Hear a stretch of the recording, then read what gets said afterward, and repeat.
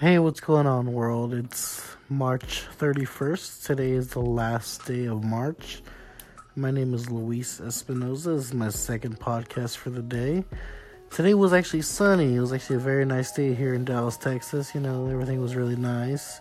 I had work this morning and I worked at the W Hotel. I work in downtown Dallas and I drive about 30 minutes when I go to work because, if you want to make some money, you got to go to the city.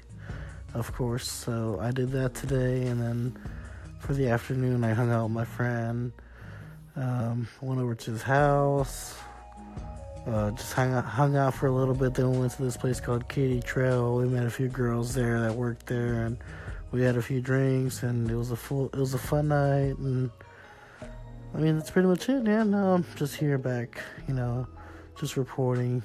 So today was the second podcast that I did, and I was just hoping that everybody's doing alright out there.